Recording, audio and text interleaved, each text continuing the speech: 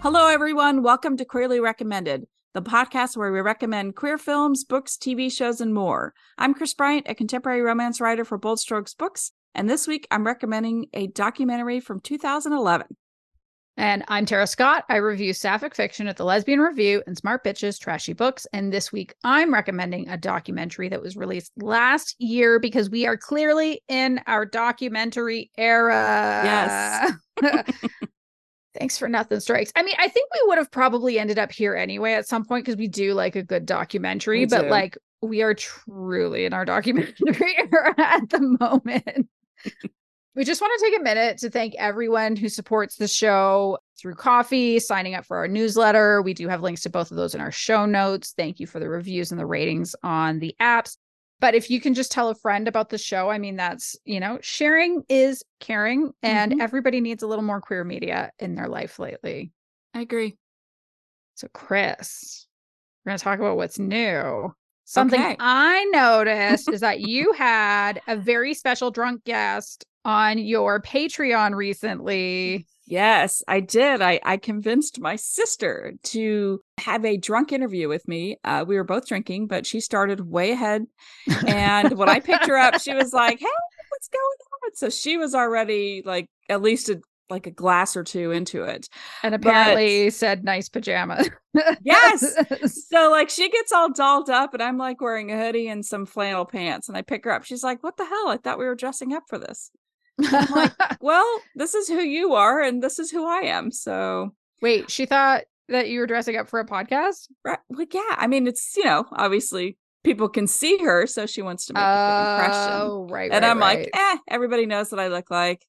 So it's okay. But yeah, so she came on on Patreon and we zoomed some questions that patrons asked about me, about what it was like growing up with me as a sister. And we just went off on so many different tangents. I mean, it was so much fun. We had a great time. And the next morning, like my sister said, "I'm never doing that again."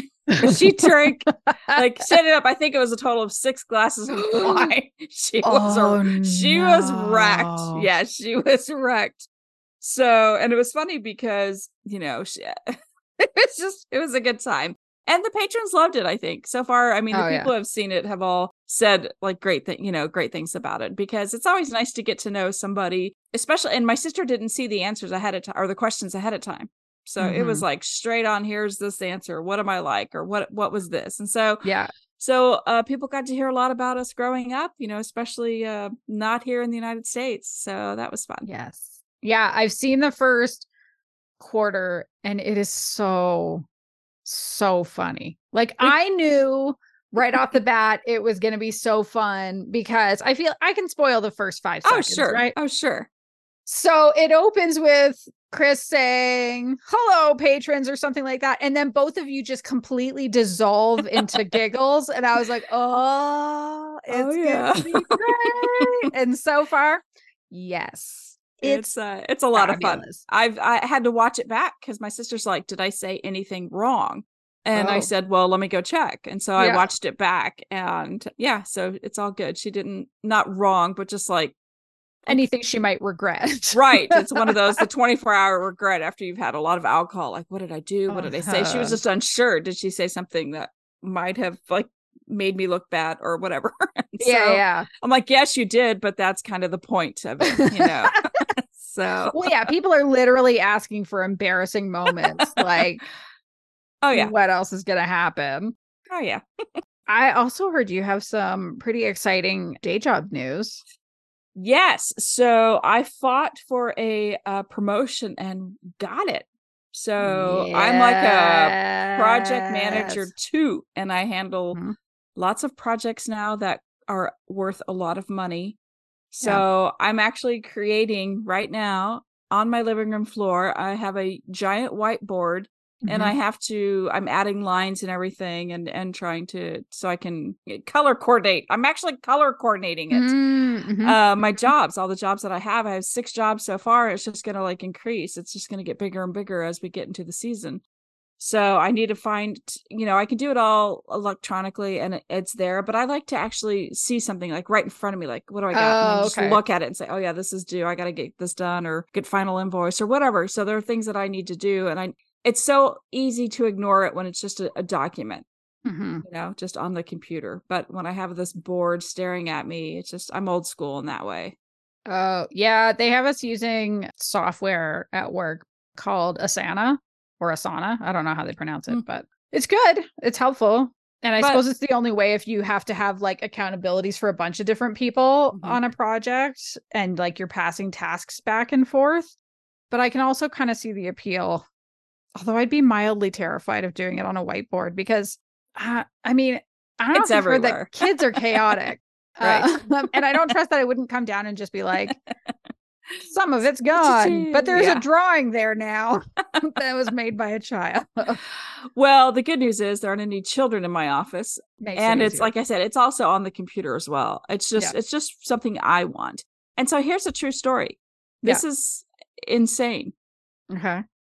So when I actually had quit my job way back when, and I helped this company start their eBay store. So I spent I was away for like 14 months and they came back and said, please come back. We're going to do this. And I go, great. I said, here's what I want. This was like 8 years ago. I'm like, I want the internet at my desk. We did not have access to the internet before. What? I want email at my desk. We did not have access to email before. We had 2 standalone computers. My boss is that paranoid that somebody's trying to steal his intellectual property that we did not have the internet. We had it on 2 standalone computers, and how we survived and how we did as well as we did is blows my mind. So when I came back, they did give me the internet and email at my desk. And then eventually they gave everybody access, but they've blocked everything. Like I can't gamble or buy drugs or alcohol. What's the point? Or social media. I mean, so they have it all blocked, which is great because, Google, I'll still use Google for everything. But isn't that incredible? So for me having a whiteboard, I mean, my whole company, first of all, my state is 20 years behind everybody else. And then my company is 40 years behind everybody else. So a whiteboard just fits right in. Yeah, forget everything I just said about Asana. You don't need it. I'm like, what? What does that mean? Okay, I'm just nodding like okay, sure. But if you ever decide that you do want to use it, let me know and I'll teach you. Yeah, I have Excel and we have it in a shared file on the computer that everybody has access to. And so a lot of things, because I also do a lot of inventory control, I've learned now to protect the documents because people like to change shit on me. So I have learned to protect that. So I am like probably now in 1990, I think, so far. Woohoo! Congratulations! This digital transformation is going to happen at some point. By the time I retire, we'll be fully digitized. It's underway. It is. So a lot's going on in my life. How about you? What's going on in yours? Well, the kids went back to school. Yay! Who was it that did those commercials back in the day? Was it Target, I think, where they would play the song "It's the Most Wonderful Time of the Year," that Christmas song? I don't know, but I think you're right. Oh, it was so funny. It was so far back. It was before I lived in Calgary, so probably around 20 years ago. And I always thought they were so funny, but didn't really get it. And then you have kids and you're like, oh, I get it. Yes. Especially like I don't have an office to go to. My job is fully remote. But even then, like they were really good. They weren't like super loud this summer very often or anything like that. There was just the occasional like, okay, why is one kid screaming? What's happening? And if Neil's like not there. But still, it was like, yeah, come on, go back to school. You'll see your friends every day. It's going to be great. They have been in school for a day and a half because for some reason our school was like, yeah, you're going back on a Thursday. And I was like, yeah, that's good. Why? That's good. Why? Because then the kids have time to adjust to a full week. So it gives them 2 days to get up early, to get into a little bit of a routine because parents aren't exactly, I mean, my parents weren't like, 2 weeks before school, you should probably start getting your kids on a better sleeping schedule. And a lot of parents don't do that. It's easy for me to say like, oh, you should do this when I've never had kids, but yeah, and it's hard to do. we sort of tried to do it sooner and it wasn't really working. But then that week, like last week, was where it was like, nope, Monday, this is when you're getting up, even though it sucks. And then it was just like a hard moving it back half an hour until they were fine. And that worked out fine, which I mean, our 8-year-old, when we would let her, like she literally would sleep in until noon.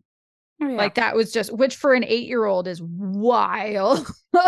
The other kid wouldn't even sleep that late. But yeah, so they went back for a day and a half, which was also long enough for said 8-year-old to come home and be sick. Woo! Boo. I'm hoping it's just a cold. That would be nice. She seems to mostly be okay. I'm just hoping, like, please not COVID yet. Oh, I know. Sure it's going to happen, but I'd really rather not. I feel like I've had it enough. I don't need more. Yeah. I'm not interested. I don't think that anybody should have it anymore. No. I certainly don't want it. I mean, knock on wood. 1, 2, 3. I almost don't want to say this, but I've not had it yet. That is wild. That is wild. Because you know what? I wear a mask and I wash my hands and I stay away from big crowds. It's like the other night, Deb's niece had a bunch of tickets to see the Chicks. And I'm like, no. Yeah. Yeah. Fair. It's one of those, there's just too many people and, you know, it's just, I can't. Yeah. And there's a wave happening right now. Yeah, there's a wave. I would have done this like a year ago, maybe. Mm-hmm. I would have felt more comfortable doing a concert. Yeah. A big concert like that. But yeah, no. Yeah. That's fair. Yeah. That's fair. So, Chris. Yes. Have you been reading, watching, or doing lately? So I don't know where I was going with the third verb. So I don't know what is happening to Alone. Like in Australia, you know, I watched like the first 2 episodes, I think, and 3 people dropped out immediately. I mean, like boom, boom, boom. Whoa. Or 4 people did. And then all of a sudden it's not on anymore. Like for the last 2 weeks, it hasn't been on. So I don't know what's going on. Oh, you should look that up. I should. I really should. Because every time I'm like, oh, it's Thursday night. Let's turn it on at 8 o'clock. And it's not on. Like it literally for the last 2 weeks. So I don't know if they're going to scrap this because everybody's dropping. Like I'm not lying when I said like in 7 days, this would be over because where these people are, it's very like uninhabitable. It really is. It just sucks. I'm like, I don't know how I wouldn't last. I would last overnight and I would call in and say like, come get me because it's just miserable for sure. I'm still editing. I actually forgot that I was editing somebody else's book and it's due tomorrow. So I jumped back on it because I'm like, oh my gosh, I need to get back on this. And this book is like 100,000 words. And I'm just like, that's a long book. It's a long book. So now at this point, I'm just story editing, you know, to make sure there aren't any like, or is it a romance? It is a romance. It's a romance. So for people that aren't familiar, like what is a typical length for a full length romance? I think anywhere from 75 to 80. Okay. So like if you were to look at GCLS guidelines, anything under 70 is a short contemporary romance and 70 to 85 is mid-length. And then anything over 5 is long, is considered long. Yeah. And my friend writes really long books and I didn't realize that when I got into this. I mean, it's a good book, but it's also like, I can't now look for every little thing, like every comma, every period. I can't at this point. Now and I found something that was really big. I found something and I saw it and I called her right away. I was like, a continuity error? No, something worse. I'm not gonna. You're not gonna ask. You're not gonna ask. I do want to know. Please tell me later. I will. I'll tell you later, people, and you'll be like, oh. Sometimes I get secrets. Yeah, Tara is. I'm a secret keeper. I keep them to myself. She really does. She's very good at that. So, but yes, we'll talk about it later. And then, so as of September 1st, I am now focused. My summer is over. My time off is over. So now I have to buckle down and start writing. Ooh. And are you talking about what you're going to be writing or is it too soon? Oh, no, this is called Perfect. And it's the non-binary character from my bachelorette story. Fun. So Alex gets their own story and it's not the actual TV show is in the background. It has nothing really to do with the show. It's just Alex trying to find love. Yeah. After not finding it on the show. So fun. That sounds lovely. Third person. it's in third person. Thanks Chris to my Bryant! patrons. I know we're doing third person. Like Whoa. I was like, how does do that we feel about this? I mean, I have written a few like in third person, especially I had to write I don't know. I have like a handful of third person. Yeah. It's not my favorite form, but you can certainly get a lot of words. Like, and oh yeah. For sure. Third person, like I can actually fluff a novel enough to where like in first person it would maybe show up at 65, but in third person it's like 80. So when you're writing in third person, does it feel kind of like you're sprawling? Or like you're able to sprawl in a way that you can't when you're staying, because you also like, have you ever written first person where you're alternating perspectives? So I've done it one time and my editor said that's cheating. Don't ever do it again. So yeah, so I have done that before and I'm not allowed to anymore. Which one was that? I can't remember. And you're asking me the complicated it's questions. Your book. Listen, I have ADHD and a bad books. memory. No, that's okay. Why is that cheating though? It's kind of. I feel like I disagree. As a reader, I disagree.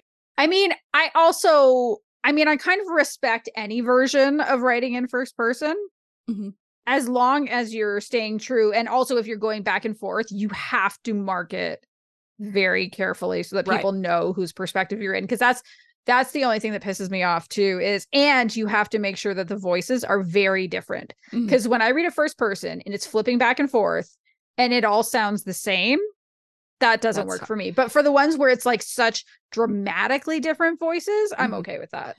It's even worse in audiobook. Yeah, when you have the if you alternate and you don't have distinction between the characters, it's impossible for people to follow. So I don't remember. I wish I did. I don't remember which book it is. I'm like, it's not recent. I file it away and move on. Yeah, it's not recent. Yeah, okay. It's not recent. But Ashley was like, you need to push yourself more as a writer. This is kind of a cop out. It's not really a cop out, but it's just for me. She wants me to do better at allowing the secondary or the love interest to come through more in first person and from that one POV. Like, and that's hard to do. It really is, because that's like the one complaint in all reviews is like, I wish we would know more from, Brooke's side of the story or whatever, and I think a lot of people actually go back and write kind of the same story from the other perspective, from the love interest perspective. That's happening quite a bit. Yeah. So Eliza Lenski did it. With her Winter Jacket series. And Elena Mackay has one now coming out soon. I actually am excited about this one because she's telling Magdalene Knox's side of the story that she tells in The Headmistress.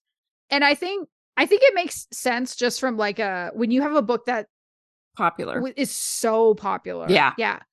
I mean, at that point, I don't know how to say this without sounding like I'm being cynical about it when I'm truly not. But to me, it's almost one of those like, well, that just prints money because it already has a built-in fan base. Right.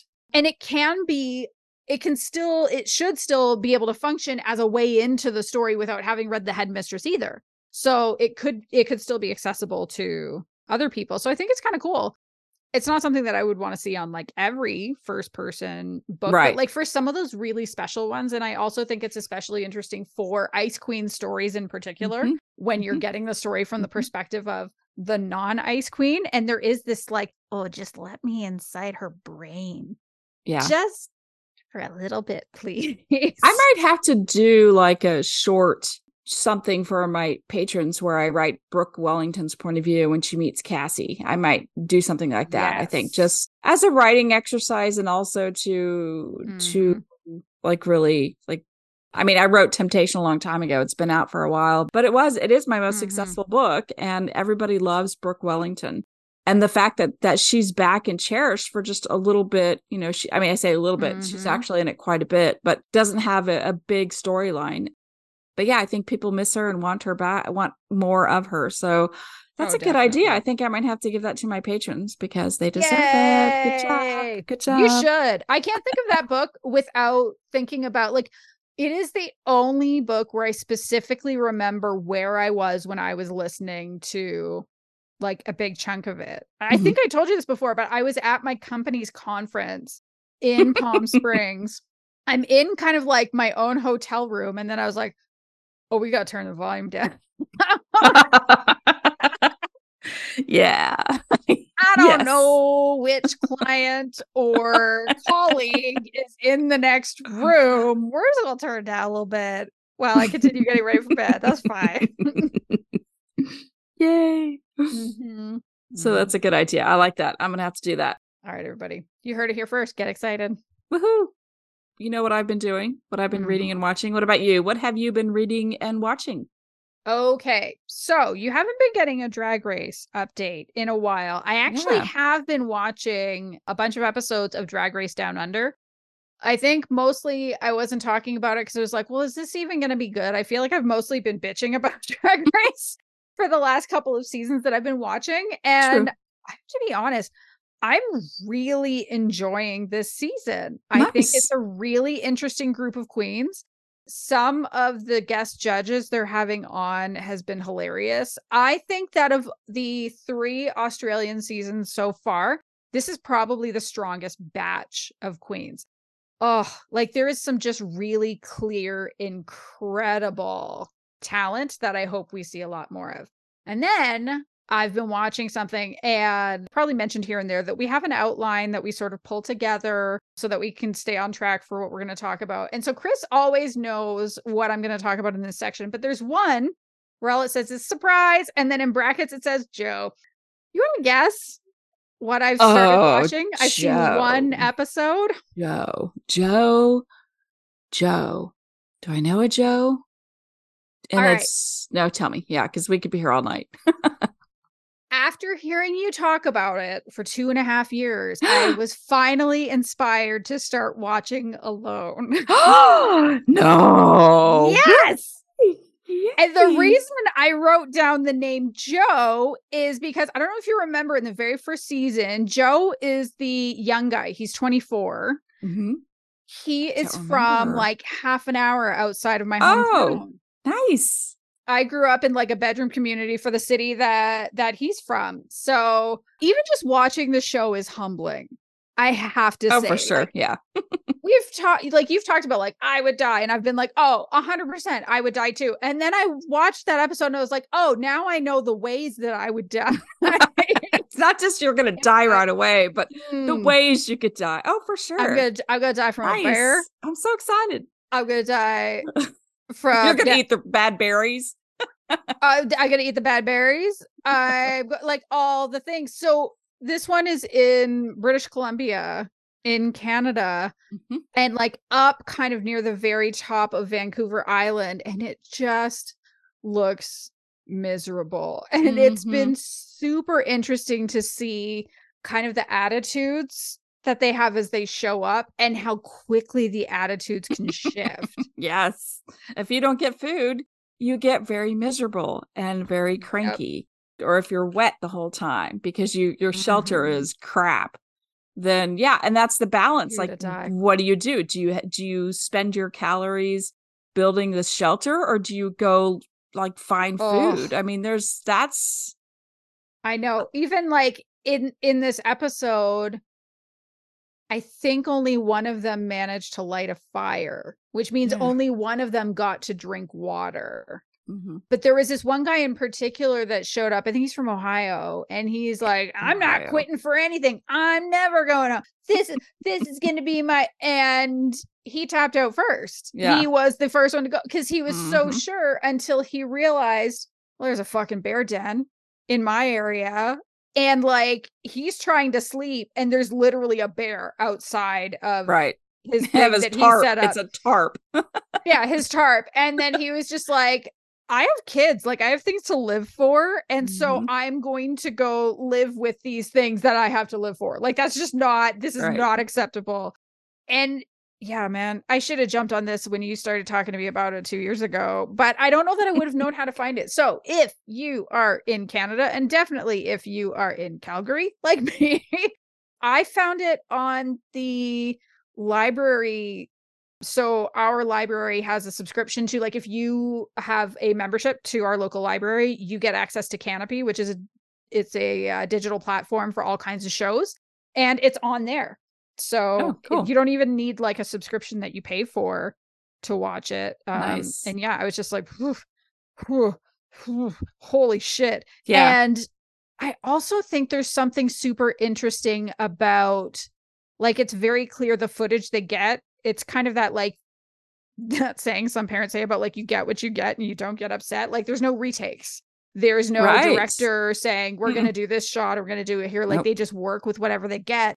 And it's the storytelling that's through, well, I guess this is what we got. We got a bunch of people's summer vacation videos, and now, not literally vacation, but, you know, like, there is sort of that, like, okay, they got some training on how to use cameras, but now we're going to tell the story this way. Like, they couldn't anticipate that there's definitely going to be a bear rustling on this guy's tarp. Oh, yeah, for sure. How would they know? They don't know when it's going to rain, but this is the rain episode, is, I'm assuming, going to be what's coming up. There's a lot of rain, a lot of rain. And then it changes to snow and ice. So, I mean, these people, you know, I know that there are people out there who can survive this. I know that there are, but the people who apply, like, they think they are better than they are.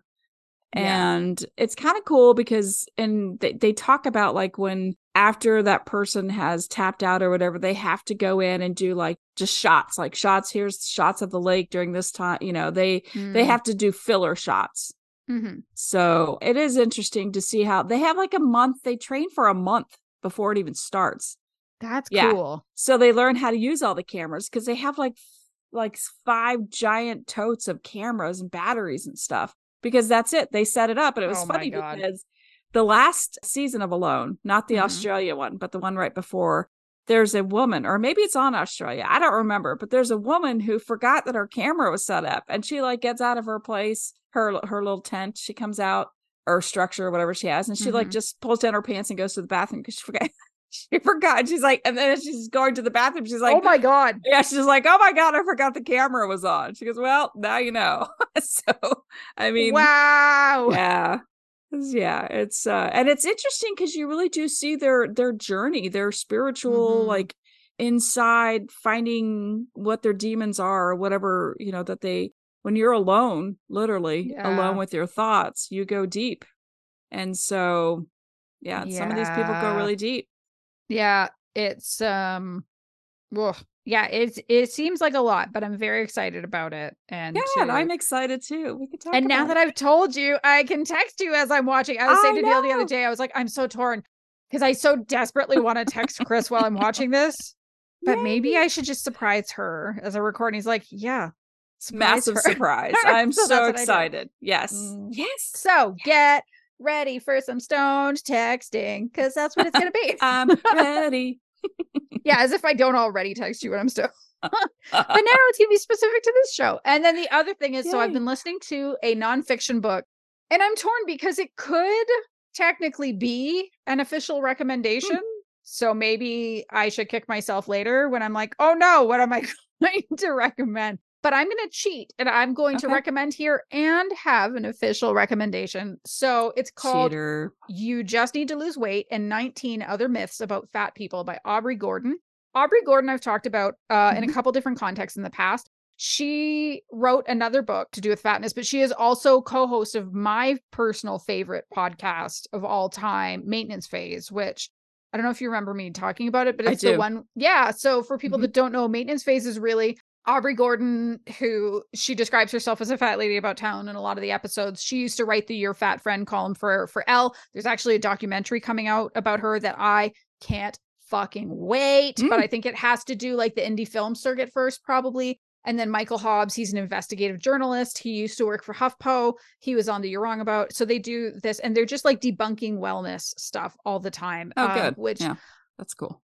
I've found tremendously helpful, because they do a ton of research, and they talk to other researchers, they read books, they conduct interviews, they do this, and then it all comes to bear on what they're saying. And it's been so good for unraveling a lot of the bullshit that I've learned, because there is so much around wellness that's bullshit. And this book is actually kind of in that spirit too, but really specifically about fatness.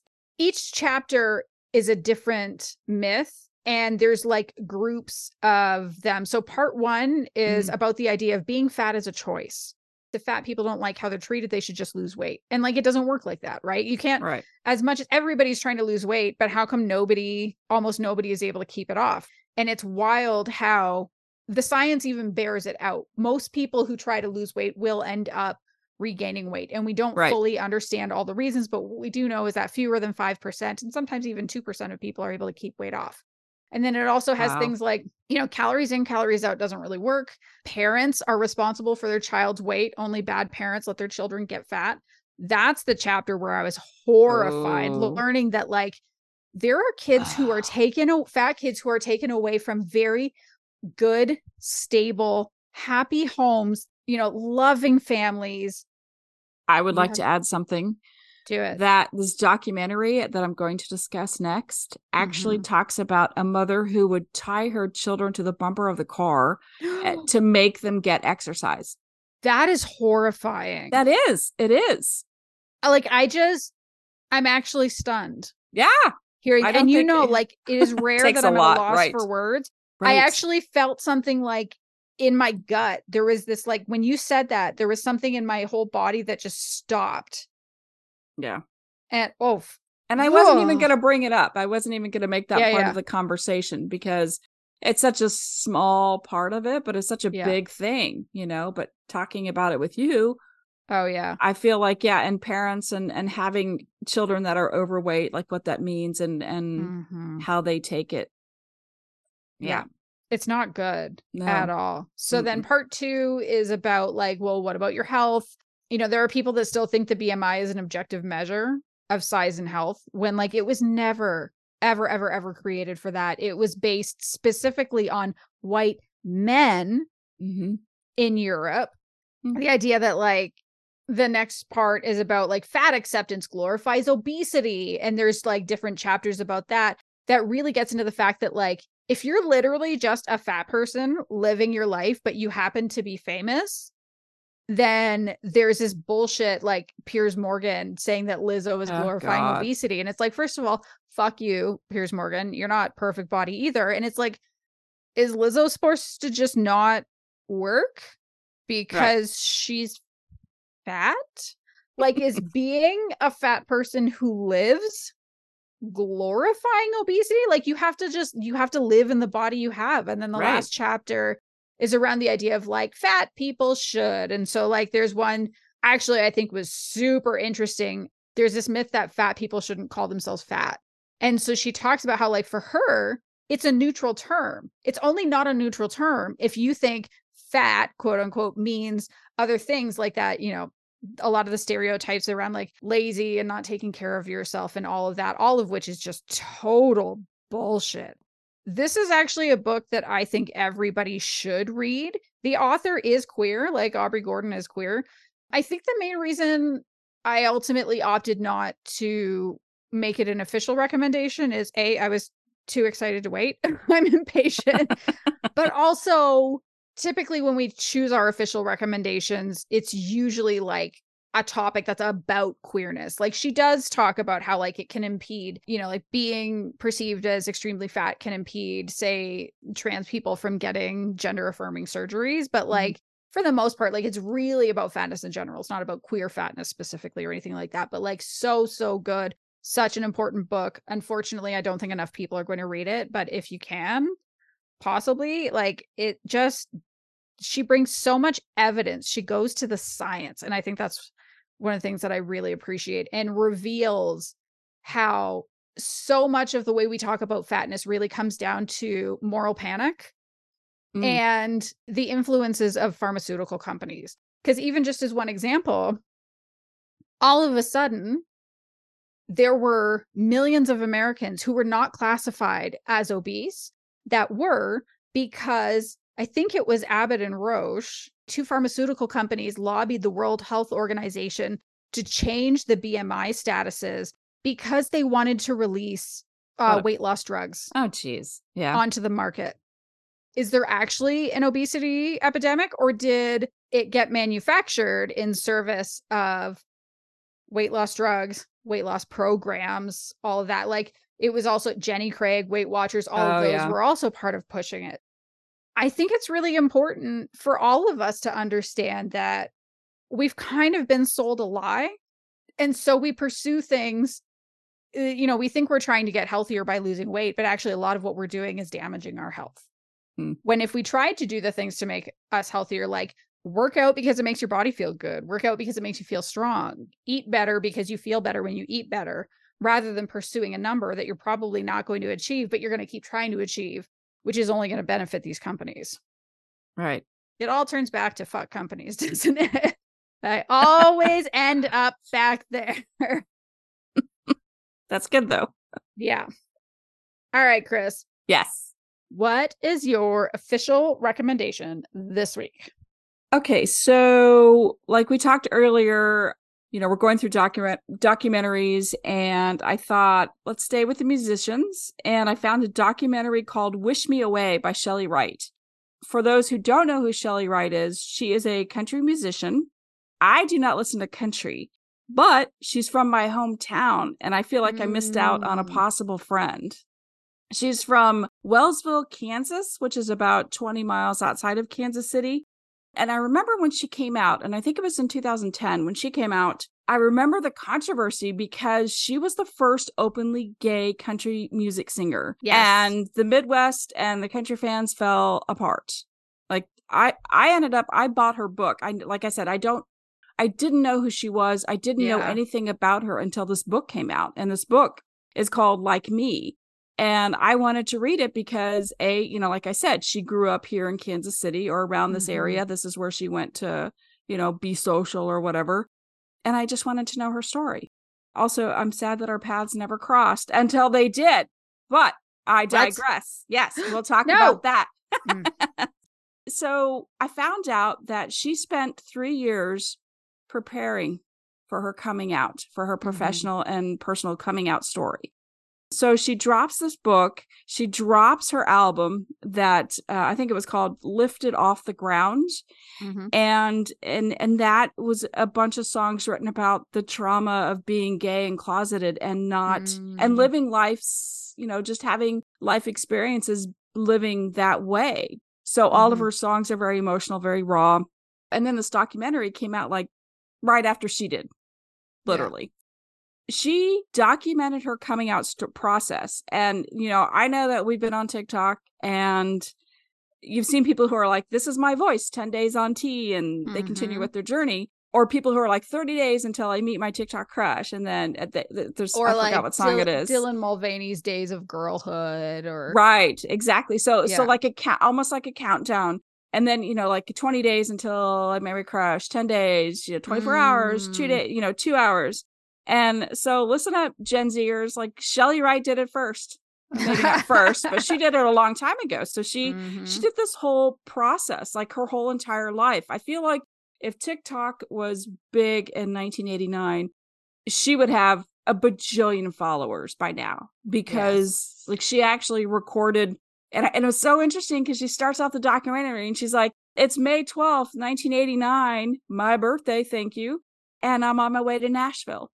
So by 1995, she was like, 1995, she was the top new country musician of the year. She sang on stage at the Grand Ole Opry, which apparently is the cat's meow and country talk.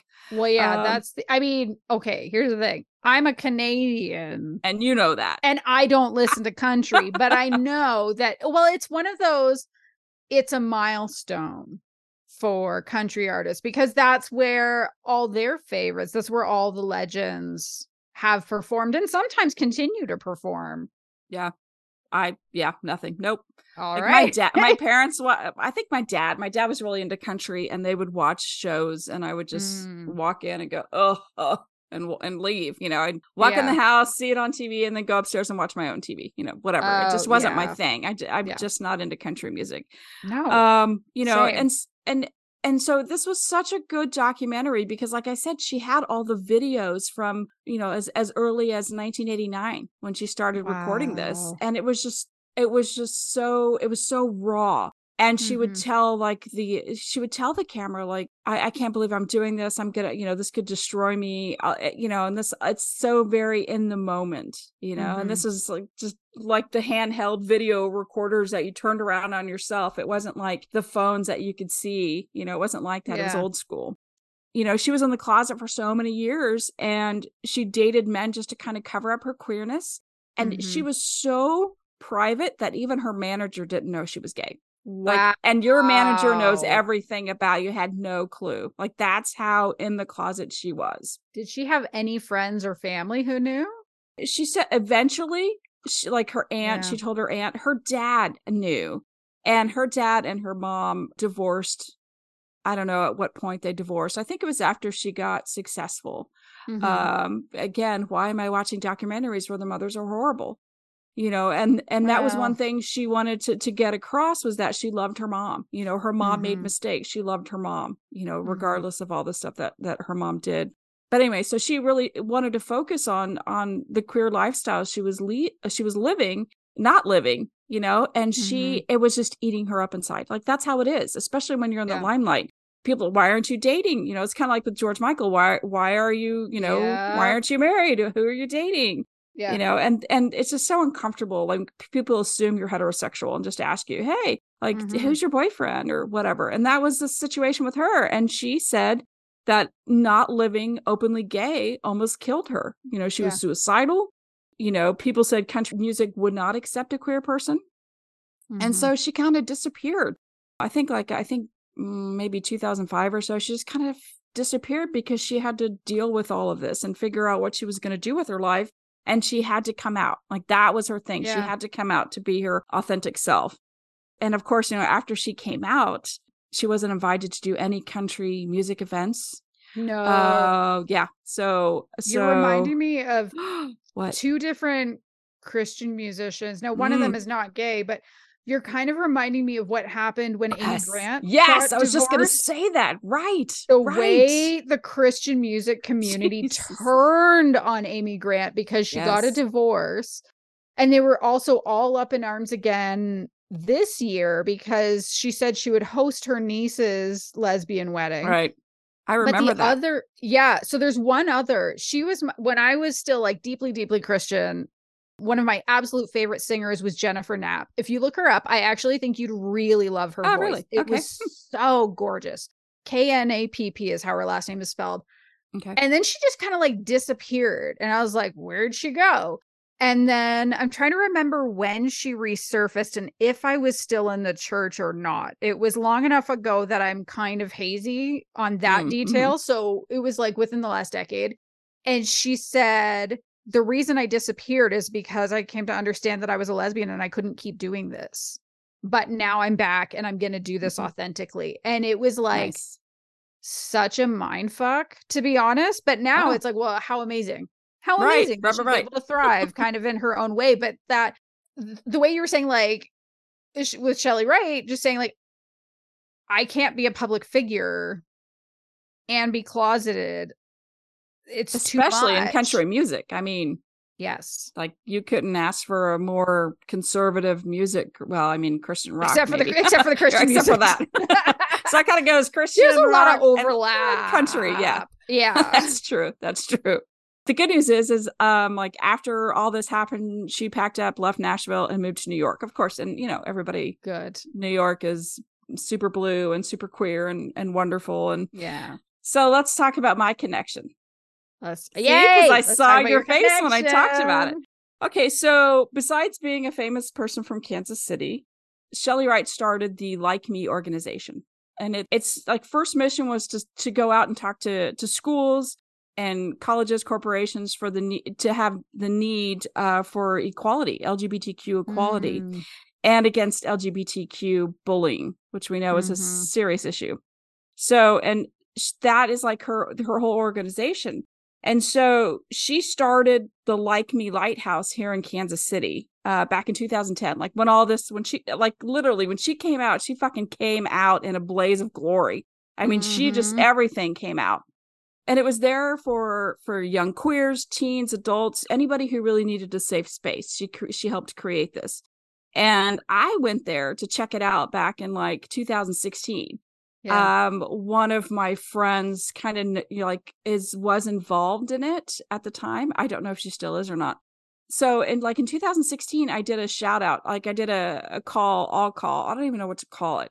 I said on social media, I'm like, hey, we need books for the library here in Kansas City. So if you have any queer books or magazines that you want to get rid of or you would like to add to the library here, please send them. And so I got a ton. It was great. Like everybody was just so generous with their stuff. So I got a lot of donations. So I did I did a shout out to Shelly on social media. And I said, here's the loot I'm dropping off. Thanks for creating a space for us. And she was super sweet and kind of thanked me. And so here's the shitty part about this. So like the local place, this lighthouse place, which is no longer called the lighthouse. We'll get into that too. But they got mad at me for tagging her, for communicating with her. And I'm like, what the fuck? Like, why would you not want to share this information with somebody who helped build this? Yeah. So I'm just like, that doesn't even make sense. So, no. Yeah. Weird. So, yeah. So like I said, she did this for us and I did this for us. So whatever. Yes. So now the lighthouse is called the Kansas City Center for Inclusion. And really, it sucks. I'm not going to lie. Like, it is open on Fridays from 2 to 7. That's it. That's the only time you can go and say, I need to talk to people. I want to be around people like me. That's the only time it's open, from 2 to 7 p.m. on Fridays. Like, they have a calendar of events, but it's not a lot. It's like every other Thursday they have this, and every other Tuesday they have this. And the board is like 10 members. They have 10 board members. And that seems like a lot. Right? So, and they have like some volunteers and stuff, but the actual place is only open 2 to 7.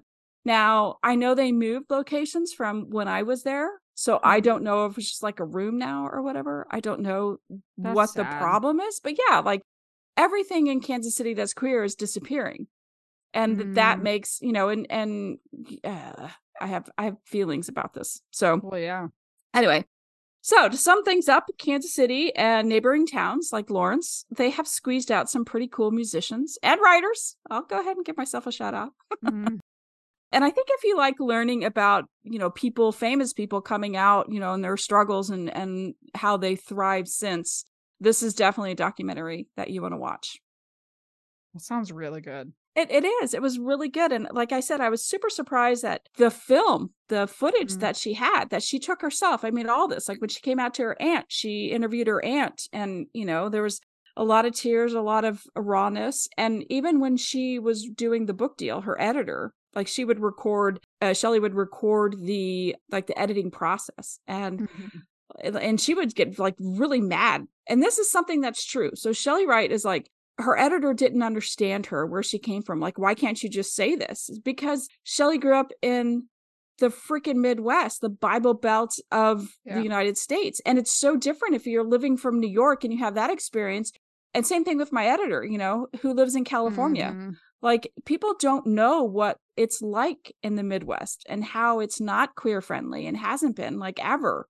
So it is a struggle, and people don't understand that. And it's just not easy. It's not. And so she has a total breakdown against her editor, very angry about her, because her editor also wanted to put more stuff in about her mom, and she didn't really want to. And so, oh, that's not cool. Yeah. So, but it was, other than, it was very emotional. And like I said, she's, kind of like my city sister.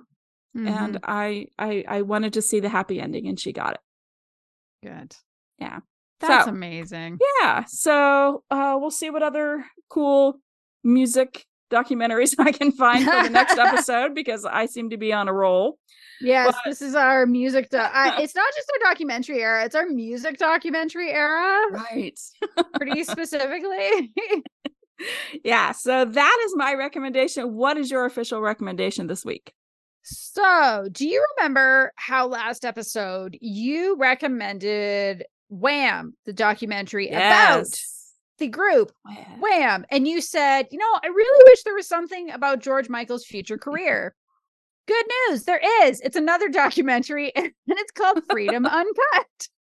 because it really does kind of pick up from there. So I was talking to another friend. He's a huge music fan, a much bigger music geek than I am. And he was talking about this particular one and how it was really, really good. And, you know, it's kind of heartbreaking. And George Michael was just such a sensitive soul. Like, he's really kind of hooked by sensitive souls. Like Michael Hutchence from In Excess is another one like that. And that documentary really got to him. I haven't seen it yet. But I said, oh, cool. My friend just recommended the Wham documentary on the podcast. Do I need to watch that one first? And he's like, yeah, you really should. And so I did. And I'm glad that I did, because of the way it goes from, like, it's almost seamless. Oh, really? Yeah. So there's like 5 minutes about Wham at the beginning, and then it really gets, the rest of it is about his solo career. This is about his solo career. So George Michael had actually been part of producing this documentary, Freedom. There's been other documentaries about him. There was one that he did. There was one about him in 2005 that he participated in, but he was working on this one as kind of an update. And it was meant to be released in 2017. And it did actually. It was released that year in the UK on television. He died in 2016. So it was like they did most of what they wanted to do and put that out there. But last year there was an extended version that was released, and that's what I watched. So the extended version is called Freedom Uncut. I think what was released in 2017 is just called Freedom. So this is not a documentary about his life. It's really about his career as a solo artist. It does bring his life in, but it comes in as it relates to the music career. So we don't really hear about his childhood. I think the thing that was interesting for me is that when I think of George Michael, I think of like a highly specific era. And that was his era with the album Faith, which, I mean, it was amazing. Yeah. Huge, right? Like it was everywhere. And I was a little kid when that album came out. I was in grade school. And so when I think of George Michael, I think about him in like the jeans with the motorcycle jacket and the big sunglasses. Like, yes, he always wore sunglasses, but not like those and the way they reflect and and that hair and that was just kind of what I always thought of. And I always thought of him as the same as like, he's like Prince and Madonna and Michael Jackson. And he was to a certain extent, especially kind of that 1 year with Faith, where he was the biggest selling artist, bar none. Wow. That was just how it was. And so I think I appreciated getting to see the rest of his story, because I heard some of the big highlights. Of course, I heard about, when he was arrested and that sort of sting operation that led to him being outed. And then kind of some of the other, when he got arrested for cruising in Hampstead Park, like all those things that made it to the news. But I missed so much of the rest of it. And so, of the things that I learned, like I had no idea that after Faith, he said, I'm not doing promo for albums anymore. Like I'm not doing it. I can't do it. It's kind of hard for me to keep this and the Wham documentary separate because they run sort of so seamlessly together. But like with Wham, we see that, he and Andrew Ridgeley did this thing. And it was really like, without Andrew Ridgeley, he never would have become famous, because like he needed his friend to prod him into like, we're going to join a band. We're going to do this thing. But it was clear that like, he's the better songwriter. He's the better singer. He's kind of the better everything. And there's a point at which it's like, it was almost like Wham was created to launch him as a solo artist. And like, we know that that's not actually what it was created for, but that is what it ended up doing. Right. And seeing that he had this drive for perfection, and perfection for him was, I need to be at the top. I need to be number one. I need to sell the most. I need to do the most. And there was a point with Faith where he was like, wait, I'm doing this alone. I used to be able, because they would go out and like, he was sleeping with the women too, when they were in Wham. And it was this like, at least he had a friend to kind of decompress with. And then they would both go out and party. And then, and now he's doing it alone. And it was too much. And he realized that it was hurting him. And so he pulled a move that like, I don't think any artist had done that before, especially at that level, to say, here's your album. I refuse to promote it. I'm not doing interviews. I'm not doing concerts. I'm not doing anything. And even when I think about now, like how many artists have done that? Like Beyonce doesn't do interviews, but she's still touring right now. Right. George Michael wasn't touring. Like he wasn't doing anything. I didn't know anything about like he had like 3 big romantic relationships in his life. Only one of them really comes kind of into play in this documentary because it dramatically impacts his music. Did you ever hear about his relationship with Anselmo? I did not and have not. Or if I did, I'd forgotten. You know, it's one of those where once we found out, you know, when he came out, you know, then things, you know, but that was such a long time ago. I have slept many nights since then. So when he was 27 or 28, this was kind of still in his no promo era, but he really wanted to go to Brazil, I guess, and was like, so I'm going to go do a concert in Rio so that I can go get to hang out in Brazil with my friends. And he talked about how he was doing this concert and he sees this really cute guy kind of towards one end of the stage. And he actually stops going towards that end of the stage. At one point, he was like, he was afraid he was going to forget the lyrics because this guy was so handsome. Wow. I'm looking him up. This is he was his first partner. And I know you love words. I know you love words. So I actually brought a quote. Them. I never bring quotes. I brought a quote. And it was an interview that he did with, he references, he says this in the documentary, but it was also, you can find it in an interview that he did exclusively for the Huffington Post in 2009, where he says, it's very hard to be proud of your sexuality when it hasn't given you any joy. But once you found somebody you really love, it's not so tough, which I thought was just so beautiful. And, you know, he had slept with some guys before, but this was the first time he was in a romantic relationship that he really loved somebody. And 6 months in, Anselmo was diagnosed with HIV. By the way, he's adorable. I just looked him up. Right? Isn't he beautiful? He really is. Like they're so cute together. And so what was kind of an interesting experience for me. So we're recording this on a Sunday.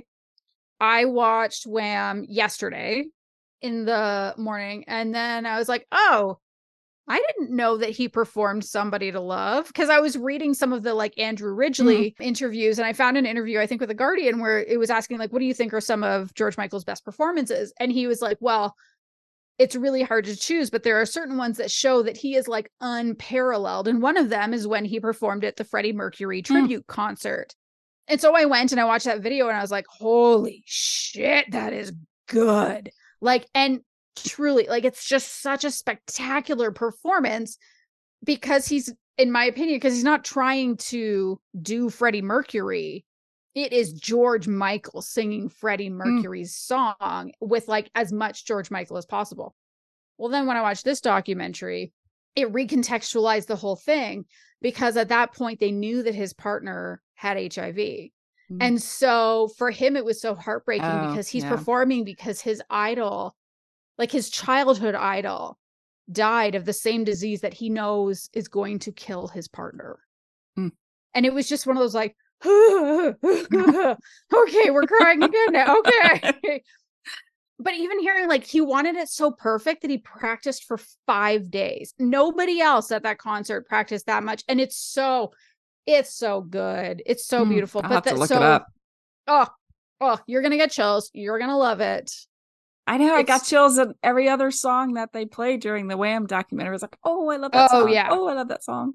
Well, there was, from his second solo album, the one that Freedom 90 is on, there were a couple of songs I had never heard before. And what was really cool, so in this particular documentary, they had a bunch of other music artists and like really famous ones, and they had turntables there for them to play certain songs of his. And there was one, I had never heard it before, and I burst into tears. And it's like, you know, every so often you just hear a song and there's something about it. You can't help it. The last time I remember it happening was a cover of Nothing Compares to You by Jimmy Scott, which if you haven't heard, like anybody go find it on Spotify. It was so haunting and gorgeous. I immediately burst into tears. And that happened with a couple of his songs from that particular album. And I was like, what am I, a baby? And then one of them is like, I'm crying right now. I was like, aha, this famous musician is crying. It's not just me. That's just like some people get to you. And so it also talks about how he came out to his parents by letter. He wrote a letter the day after Anselmo died, because he just he couldn't keep it in anymore. And it was really sweet to hear about his mother's reaction, who just like loved him so much, and said like the thing that was the most heartbreaking was to know that he went through all of that alone. Yeah. And so I went and kind of like read some other articles and stuff, and he said that the main reason he hadn't come out for so long, especially knowing that he was sort of like AIDS was so big, he didn't want his mom to panic. Mm-hmm. And then, you know, a few years after Anselmo dies, his mom passed away, and his mom had really sort of become everything to him. And that was really the beginning of, you know, he had very, very dark periods. He had deep depression. There was drug use. There was like some pretty rough drug use. And so I think he sort of had demons for the rest of his life. He had a couple of long-term relationships. They don't show up in this. He was in a relationship for 13 years. And then after that for 4 more years until he died. He was with that last partner. But it really sounded like, you know, this man he met in Brazil was the love of his life. Like, yes, he had meaningful relationships, but, you know, I kind of wonder if it's one of those, they were only together for 2 years.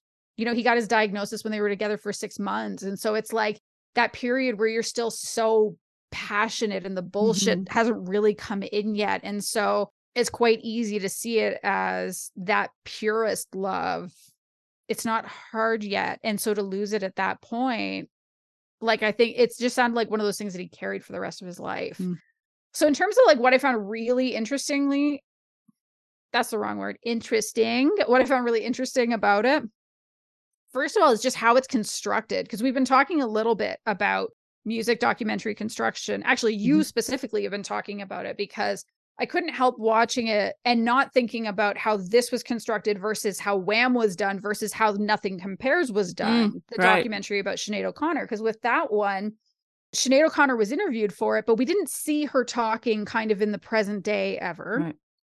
And they had quite a bit of archival footage. We saw her talking in archival footage, but they also, like, I think they had actors that were kind of like acting out some of the scenes for hers as she was talking over it, to sort of like give you something to look at. So just as an example, like when she was talking about, speaking of bad mothers in documentaries, talking about when her mother made her live in the garden for a week or two, and she's like 7 or 8 years old, and they have like that little girl, and it's stylized, but she's talking about it. So I get it. Like, if you're not going to show her talking, you have to show something while she's talking. And then with the Wham one, you were talking about how, you know, they only have the voices of George Michael and Andrew Ridgeley, but they never show them. So what is up with that? Well, I looked it up and I found out what was up with that. Ooh, what? So what happened was Andrew Ridgeley wrote a book that came out in 2019 about Wham and his kind of relationship with George Michael and all of this. And he thought to promote it, maybe like, let's do a little short film that we can put on TV or something like that. And I guess he brought it to somebody who was like, no, this is too big a deal. Let's turn it into a documentary on Netflix. And so my thing too was like, how did they get all this detail for George Michael? When did this thing start? Well, there was an interview he did at one point that was about 3 hours long that went deep into his whole everything. And so they were able to use that. But what they needed to do was, like, Andrew Ridgeley would have to work around what they had between that interview and archival footage. And they kind of came to a conclusion together that if we can't show George Michael talking, like saying these things, because it was just an audio interview, well, then he wouldn't either. So that they were existing kind of on the same plane was the way it was described. And I was like, that's actually, it's cool, right? It is. It is very, very cool. Like, I think it works. It actually makes it a more effective documentary overall than it would have been if it was only George Michael's voice, but then we see Andrew Ridgeley's face. So we have like one man of indeterminate age and one man in his 60s. Right. Because you're looking at his face. Now, when it comes to this one, there's like, we do see him in the present day a little bit, but it's almost more for those, it's like him at a typewriter and he'll type out like a word or a phrase and then they'll talk about that. And so it is like his voice kind of recorded over some things, but also kind of they did a tiny bit of this in Nothing Compares when they brought in Kathleen Hanna, who of course was the front woman for Bikini Kill, and the other one, Le Tigre. And then I think they brought in Peaches, but they had tons of famous people in this one. Wow. They had one of the Gallagher brothers from Oasis. They had Mark Ronson, Stevie Wonder, Elton John. Yeah, Elton really loved him. Oh, yes, absolutely. They had Mary J. Blige, who he did a duet with, a really spectacular Oh, yeah, that's duet. right. Yes, I forgot about that. They had Clive Davis. And what was interesting is they had Clive Davis there sort of in it. I don't want to say it was in two capacities. He was sort of there mostly in the capacity of, yeah, he recorded with two of my best artists because he did duets with Aretha Franklin and Whitney Houston, right? Yeah. But also at one point, he's the CEO of Sony, or I think he's the CEO of Sony now, maybe. And I'll get into this in a little bit, but it also talks about like the lawsuit he had against Sony, who was his label for a while. And so it was really cool getting to see all of these people talk about him and their impact. Oh, and also all the supermodels, because I don't think I ever saw the video for Freedom 90. That's an amazing video. Which I need to go back and watch. Yes, you do. Here's a fun fact about me. Okay. When I was in high school, I was fascinated by the supermodels. And like it was like all the ones that were in his video because my mom, now this is where I would love to know, why did she do this? Was it because she was afraid I wasn't feminine enough? I don't know. But she signed me up for a Flare subscription. Flare was kind of like Canada's Vogue. Never as big, never as impactful, but it was like the fashion magazine of Canada, which like, so I was equally obsessed with Nirvana and Linda Evangelista, which of course now as an adult who recognizes my own queerness, I can say, well, I just really had a really big fucking crush on Linda Evangelista, who was gorgeous. Thanks, Mom. She's not going to listen to this. It's fine. Yeah, you're safe. Yeah, it's safe. So seeing that, and it was so cool. Also, again, watching this now, because it was the 5 supermodels that were on that like brain-breaking Vogue UK cover that happened in the 90s. So Naomi Campbell, Linda Evangelista, Christy Turlington. Oh no. So have you seen it then? Did you actually watch the video, or you have not, or you have? They show clips of it. Clips. That's and it's so cool, and like the symbolism of it with like that leather jacket burning at the end, because he said he wasn't going to do any promo, and that meant not even doing his own music videos. And it was so cool to see, Elton John saying he changed the game. He changed the game with that, because you would never not have an artist in your own video, but to have like these supermodels talking about this. And also, I don't know if you know this, but it's been the 25th anniversary of that cover. And so because that cover was so huge, he was like, it needs to be them. They need to be the ones to do this. And so Naomi Campbell talks about how he found her in LA, and he's like, you're kind of the leader of this group. You need to bring the other ones in, because if you're not in, they won't be in. And like it happened, and it was a moment.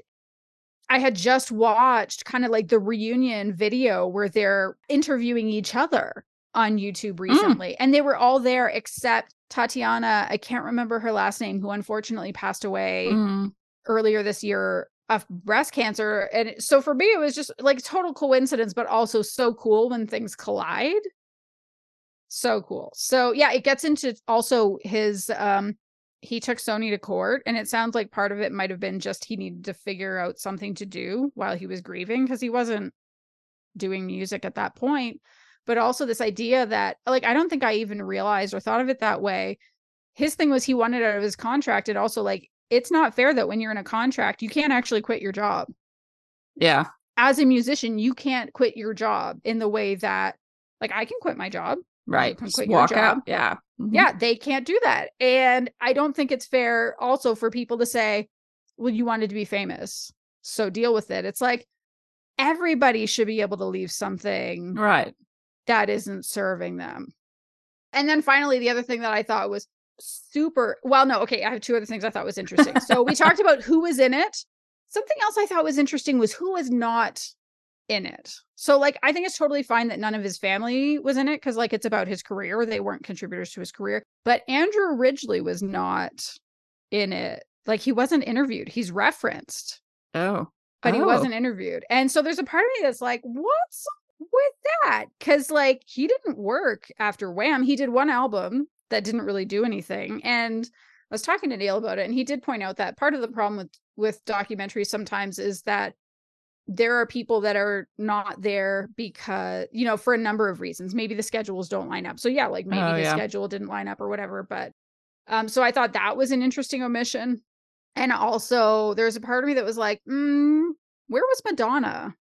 Or where was Prince? Prince died the same year as him. And like maybe they weren't friends and maybe it wasn't interesting. I don't know. But I don't know. For somebody I just thought maybe somebody like that would show up. I am not saying that, you know, Stevie Wonder and Elton John are not good enough. They're definitely good enough. Second-rate musicians. Right. I think my favorite line in terms of like hilarious lines, I think the most hilarious line in the whole thing is Elton John talking about when they get to kind of the opening of Freedom 90 and how iconic it is. And when it gets to the piano part, and he says something effective, and it wasn't me doing that. I always hated him a little bit for that. You know, you're onto something when Elton John is mad at you. Right. Okay. So the final thing that I thought was very interesting is that when he talks about coming out and his mom's reaction to it, he does not mention his dad at all. His dad gets little to no mention for anything in this. Although, if you watch the Wham documentary, and I went back to that section because I was like, did he talk about his dad being such a shithead when he wanted to get started in music? Because his dad was like, you shouldn't do it. You should get a normal job. You can't sing anyway. You have a bad voice. Because like I was prepared to get like really kind of offended on his behalf that Andrew Ridgeley is like airing his family's dirty laundry. And it's like, no, he was actually the one who said it. Okay, he was the one who said it. It's fine. It's fine. But it's just like, it's really great. I think it's one of those, like, if you loved him, if you're curious to know more about him, or if you just love music documentaries, it really is a must see. And it is, I think my friend was ultimately right. It's a very sad story of someone who just like, he was so driven.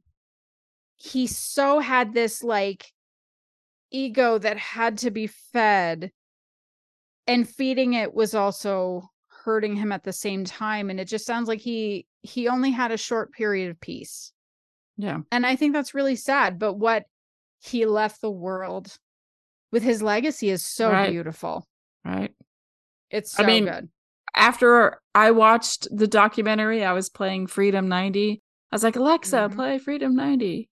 And it's just because you know, it's nostalgic for me, you know, just his music and like, it was fascinating back then. It's so cool to see how music has evolved.